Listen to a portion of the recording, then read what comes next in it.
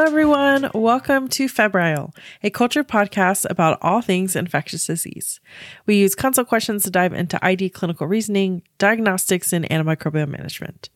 I am your host, Sarah Dong, a MedPeds ID fellow. Here on Febrile, we use patient cases and chat with ID consultants to learn about high-yield ID topics.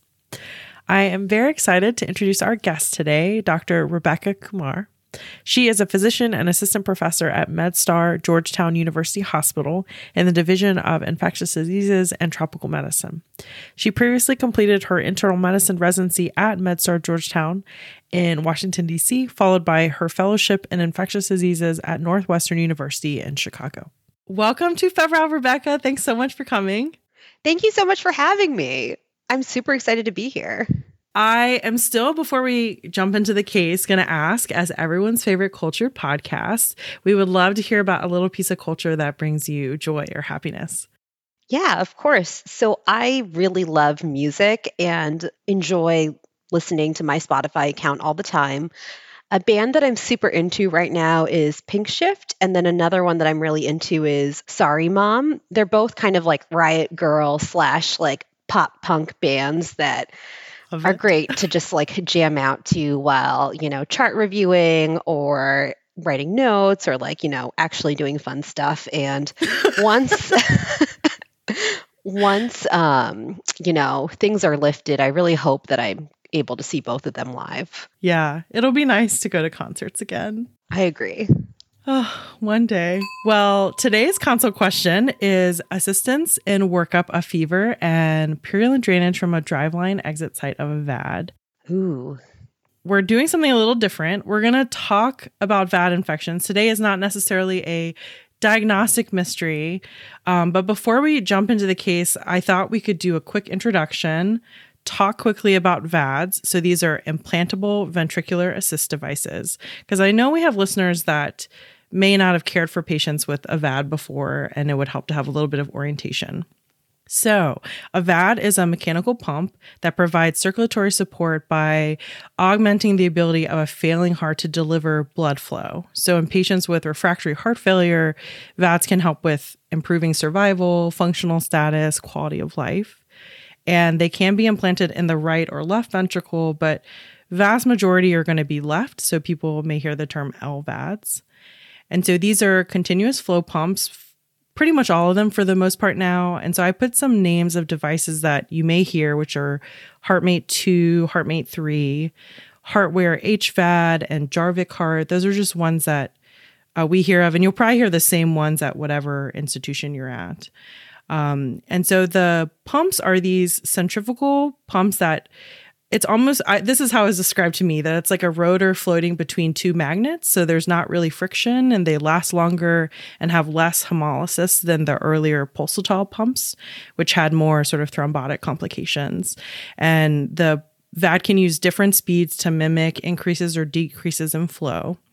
And the nice thing about the newer ones is they're also smaller and implanted directly into the pericardium. And so we'll talk about the structure of the VADs, but previously there were these pre-peritoneal pump pockets. So if people look up pictures, you'll see the difference there. And the newer ones have improved small caliber drive lines that are more durable. And so we're going to put some pictures in the consult notes for this episode on the website, but you can also easily find these on the internet. But Rebecca, can you mention some of these sort of key components of the VAD for an ID person to know? Yeah, of course, I'd love to. So essentially, there is the inflow cannula, which is the part that connects the pump itself to the heart and allows blood to flow into the pump. From the pump, then you have a outflow cannula, which then sort of exits through and pumps the blood out to the rest of the body. Attached to the pump itself is the drive line. And so that drive line ends up snaking through the chest into the abdomen and exiting at the lower part of the abdomen and ends up connecting to a controller set, which is where the cardiologist will then adjust the amount of blood flow that occurs, et cetera. And this is the component that will alarm if there is detection of like outflow obstruction or anything else like that. And from the controller, you then have the cords leading to the battery pack, which is also external. The driveline itself, just of note, has sort of a piece of velour which is sort of attached to it near the exit site. And this usually should sit inside of the like peritoneal space, not be exposed. And that exists because of the fact that it helps with granulation tissue formation and really just helps create sort of like a nice seal around the driveline and the patient's skin. One of the big issues, though, is that if it ever gets pulled out or exposed a little bit, it's a great place for bacteria to sort of commence and live on because it's providing the bacteria a huge surface area to survive off of. Yeah. And the last thing that I was going to mention before we jump into the case was sort of what do we know about how these patients do and sort of more of a bird's eye view. And so there are some large databases or people may find INTERMACS or Interagency Registry for Mechanically Assisted Circulatory Support Database.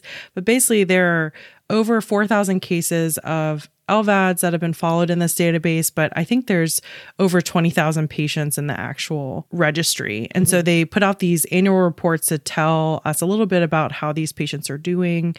And so survival with the VAD is now about 80% at 1 year. Somewhere a little over 70% at 2 years, and then 35% at 5 years. And the average time that patients live with device support has changed from about 120 days to almost a year now. And so I think the other very helpful thing for us to think about is almost half of patients who receive VADs are considered destination therapy, and about 57% VADs are placed in those who are listed or under evaluation for heart transplant. And so people will hear the term bridge to transplant. And so I think it's important to know the difference between that for patients who are actively moving towards transplant versus destination therapy just to provide them support. And then about 40% of heart transplant recipients have been supported with the LVAD prior to their transplantation.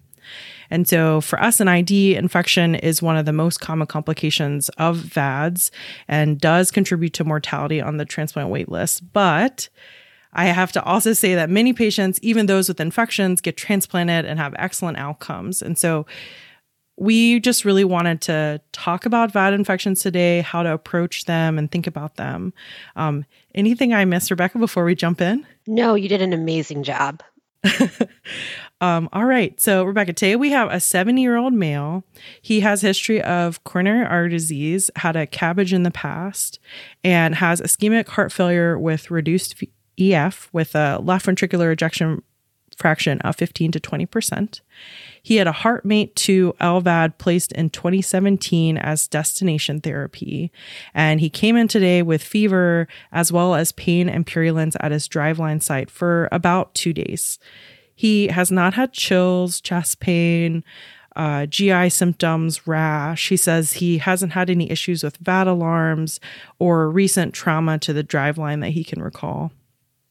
He had a fever to 101.8 Fahrenheit in the emergency department, but otherwise is stable.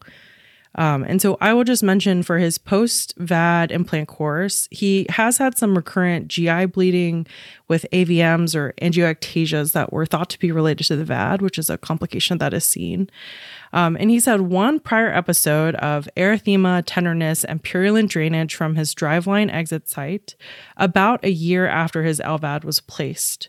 So several years ago from now. At the time, he had a surface wound culture that had no polys but heavy growth of MSSA, and he completed several week course of cephalexin and then stopped antibiotics. And so today on exam, there is an LVAD hum. His lungs are clear. His abdominal driveline exit site had some yellow/purulent drainage on the gauze, and he's complaining of pain at sort of the 2 o'clock position, like if you're looking at his tube. And I will mention here, I don't know if this is different in other centers, but at least for us, many places prefer that there are specific nurse practitioners or physicians who remove the driveline dressing. So if you don't know, it's always good to ask the VAD or transplant team just to make sure, because you certainly don't want to expose the wound if someone perhaps just changed the dressing. Exactly. And the other thing you can do also is just ask the team if they took a picture. That's another way to get a look at it if it's just been dressed or something else, Yeah. I feel like these patients are followed so closely in clinic. That's really nice. They tend to have great pictures or images when symptoms are developing. They definitely do. And we, as ID, one of the things that we can do to help out is take the serial photos as well if you're trained in taking care of the driveline. Yeah. And so we do have some labs. He had a Y count of 16,000 with a diff having 85% neutrophils. He does have some baseline CKD. His current creatinine is 2, up from a baseline of 1.4. He has blood cultures that are sent and pending. The primary team has also sent a swab of his driveline exit site, and they've got an initial ultrasound, which showed no clear evidence of abscess in the superficial soft tissues near the exit site. And so now we have the general story, but I'm going to take a step back and ask, where do we even start when thinking about VAD infections? And sort of, can you walk us through the definition of infection? Because I think that really informs how we make our plan. Yeah, that totally makes sense. So essentially, we can divide our patients who have VADs, we can divide their infections into 3 sort of categories, 3 broad categories. You have VAD-specific infections. So those are infections related to the VAD itself. We can define them further as a pump or a cannula infection. So that essentially means that the mechanical, like the pump itself or the inflow cannula or the outflow cannula, there is an infection somewhere within that system. You can also have a pocket infection. This was sort of a bigger issue back when the pumps used to sit like in the preperitoneal space, but now since they're closer to the heart and much smaller, this comes up less as an issue. And then finally, the most common type of infection, which I believe you mentioned earlier, which is a driveline exit site infection.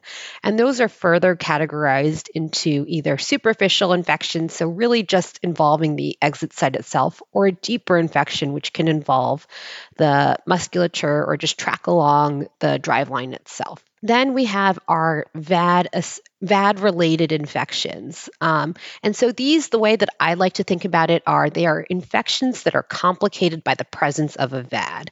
So that would mean any sort of bloodstream infection, any sort of mediastinitis, any sort of endocarditis. So infections that like essentially you or me could get, but if we had a VAD, it would just be that much harder to take care of.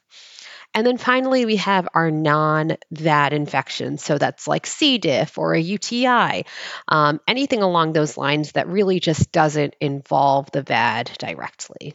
Great. And so we had gotten some blood cultures and labs. Mm-hmm. What is sort of your initial workup approach when you have at least this initial information gathered? Do we need to think about imaging or other tools?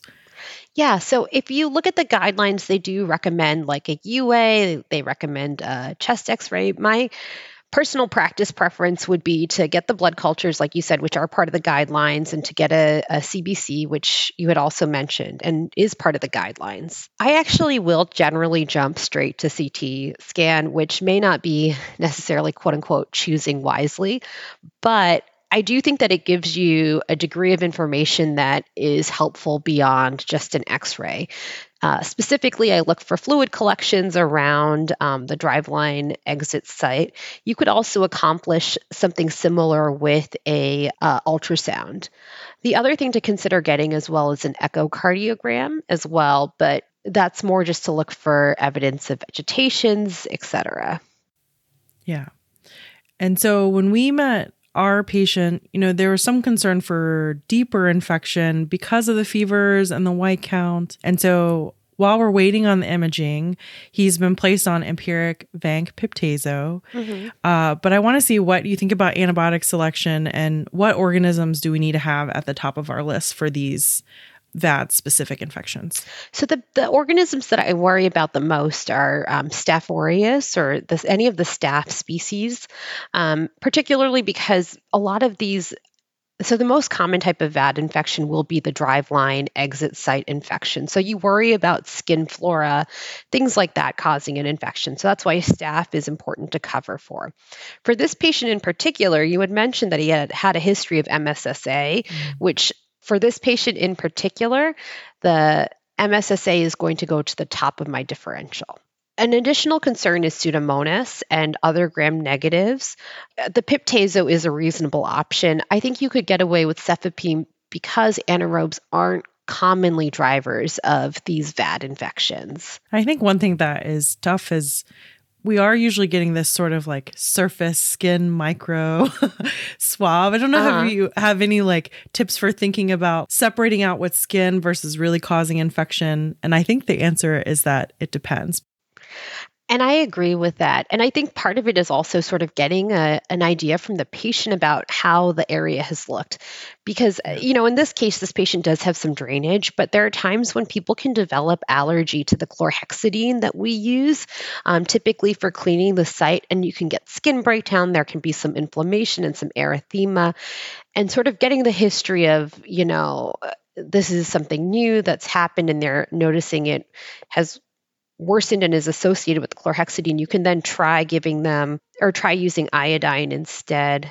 Well, the patient fortunately does not have another fever after the one in the emergency department. And after starting antibiotics, says that the areas near his exit site, for the most part, resolved. Our wound culture, so the swab from the exit site, did grow MSSA again. And fortunately, his blood cultures are negative. And so around this time, he's transitioned from the Vanc/Pip/Tazo to Cefazolin. We do get an echo that looks like it's at baseline for him. And then there is a CT abdomen pelvis that doesn't show any evidence of infection in the chest or unusual appearance of the LVAD, but he does have moderate subcutaneous soft tissue stranding along the right anterior abdominal wall, so the driveline insertion site, as well as into some of the underlying mesenteric fat. And so there fortunately is no fluid collection or organization there, but there's definitely some stranding that extends. And so you've walked us through the types of VAD-specific infection. And now I want us to get to thinking about antibiotic strategies and how it's different for these. And so in this case, we decided to treat as sort of a deep driveline infection, but I think it's helpful to think about how things would be different if, say, his blood cultures were positive. Right. So if his blood cultures were positive, then you would sort of think, you take a step back and think, is this a VAD-related infection or is this a VAD infection? Specifically, you would worry about a pump infection. And depending on which of those you thought it was, the duration of antibiotics and your choice of IV versus PO would change. So if I was worried that this was actually like a pump or a cannula infection, I would treat them for at least 6 weeks, probably longer, to be honest, with IV therapy. If it was a bloodstream infection, technically you could treat them for 2 weeks, but I think in clinical practice, you don't see that happen very often. I think we get very worried about the VAD getting seeded. And that's partially because it's such a big deal if it does get seeded. It can be very difficult to remove the VAD itself. They always say that the bravest surgeons are the internal medicine or infectious disease doctors. So it's easy for us to be like, yeah, like it's infected, like we need source control. But like from a practical standpoint, it is very difficult to remove this piece of hardware that's attached to your heart. Yeah. And so how long do you think we should treat our patient? Honestly, I would probably treat this gentleman for at least 4 weeks. And then at that point, I would do, and this is obviously not in the guidelines or anything else, I would repeat the culture as well. If it still is positive with the same organism, I would probably then maybe extend out the IV duration. There's also the fact that because this is a deeper infection, this gentleman's probably going to need oral suppressive therapy. And generally, we end up keeping these patients because he's a destination VAD or a destination therapy. This would be somebody who would likely be on this antibiotic lifelong. We kind of had the same thought. Had a superficial driveline infection in the past, now here with a deep driveline infection and the same organism. So made the plan to continue with oral suppression.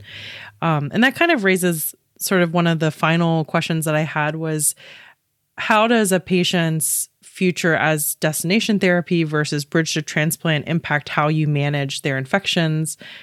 Does it?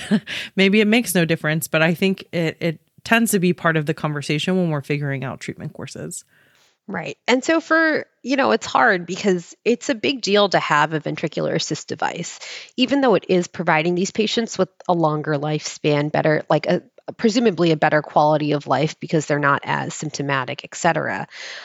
It's an additional burden to ask people to take additional IV antibiotics. Like, for example, I've taken care of patients who've had multi-drug resistant Pseudomonas where an oral therapy is not an option and they're a destination VAD. And so this gentleman was on meropenem for about 9 months and was still growing out the Pseudomonas from the driveline exit site.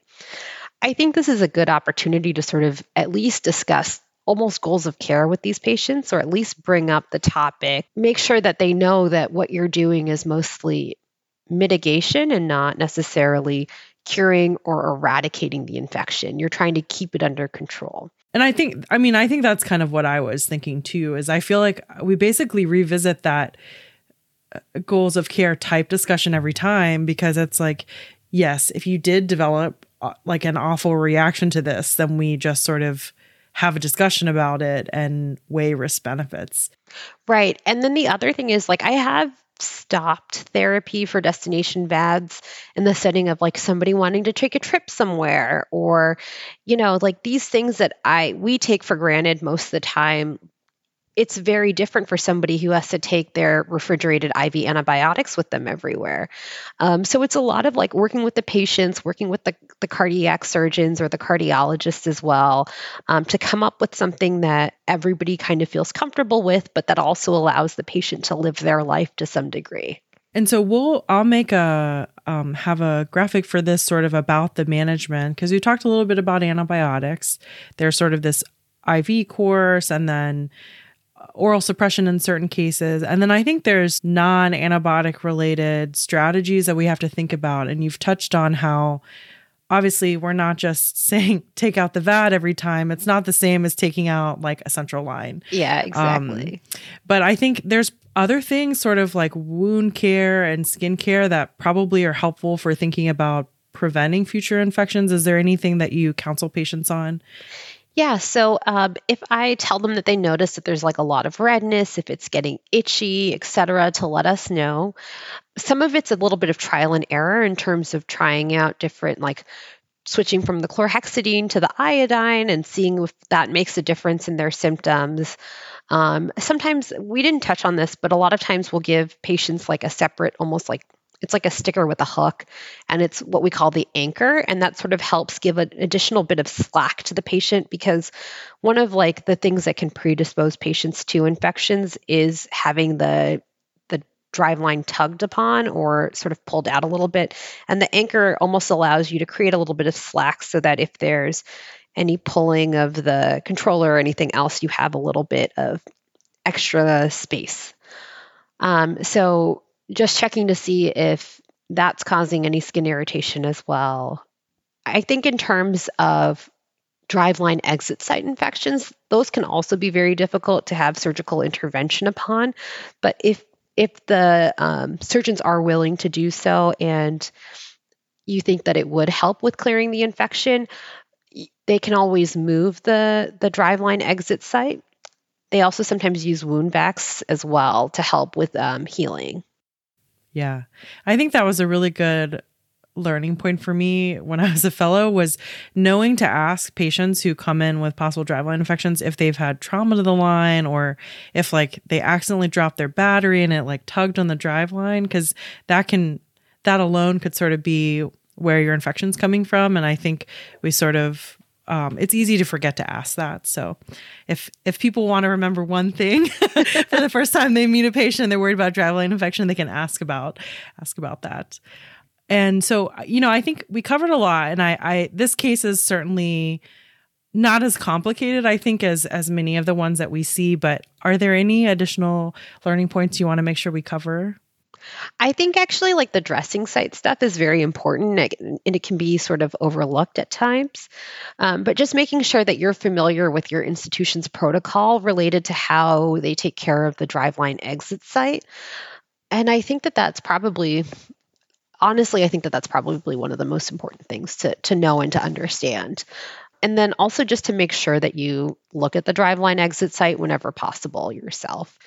Just because like looking at it in person, I know I had suggested earlier, you can always look at the pictures, but also seeing it with your own two eyes can be very helpful as well. Yeah. I feel like a lot of times they have those sort of clear window dressings. So even if you can't remove it, you probably can visualize the exit site. Exactly. I think that covers most of what I wanted us to talk about today. Perfect. And maybe we can have you come back and talk about a more like complicated gram-negative one, or let's say our blood cultures are positive. That's a whole separate wormhole that we didn't get into today. But thank you so much for coming. Thank you so much for having me on this show. I also would like to take this opportunity to thank my mentor, Dr. Tina Stoser at Northwestern, who really got me into this. She's super passionate about heart transplants and about ventricular assist device infections that, her enthusiasm for it made me very enthusiastic about it. And I just think that like having a wonderful mentor has really just shaped my career greatly. So if she's listening, thank you. Yeah, it makes a huge difference on having great mentors. Yes. Thank you so much to Rebecca for joining us for a perfectly timed heart or cardiac related case. One quick plug for the Febrile survey. We are conducting a research survey to better understand how you use Febrile to teach and learn and what we can do to improve for future episodes. The survey is voluntary and anonymous and should only take about 5 to 10 minutes. You can find the link to the survey on our Twitter page or in the description link for the episode. Our usual disclaimer that all presented patients on this podcast are inspired by patient experiences, but cases are constructed or significantly altered and de-identified for learning purposes. Please don't forget to check out the website, febrilepodcast.com, to find the consult notes, which are written complements to the show with links to references, as well as the library of ID infographics. Please feel free to reach out if you have any suggestions for future shows or just want to be more involved with Febrile. Thanks for listening, stay safe, and I'll see you next time.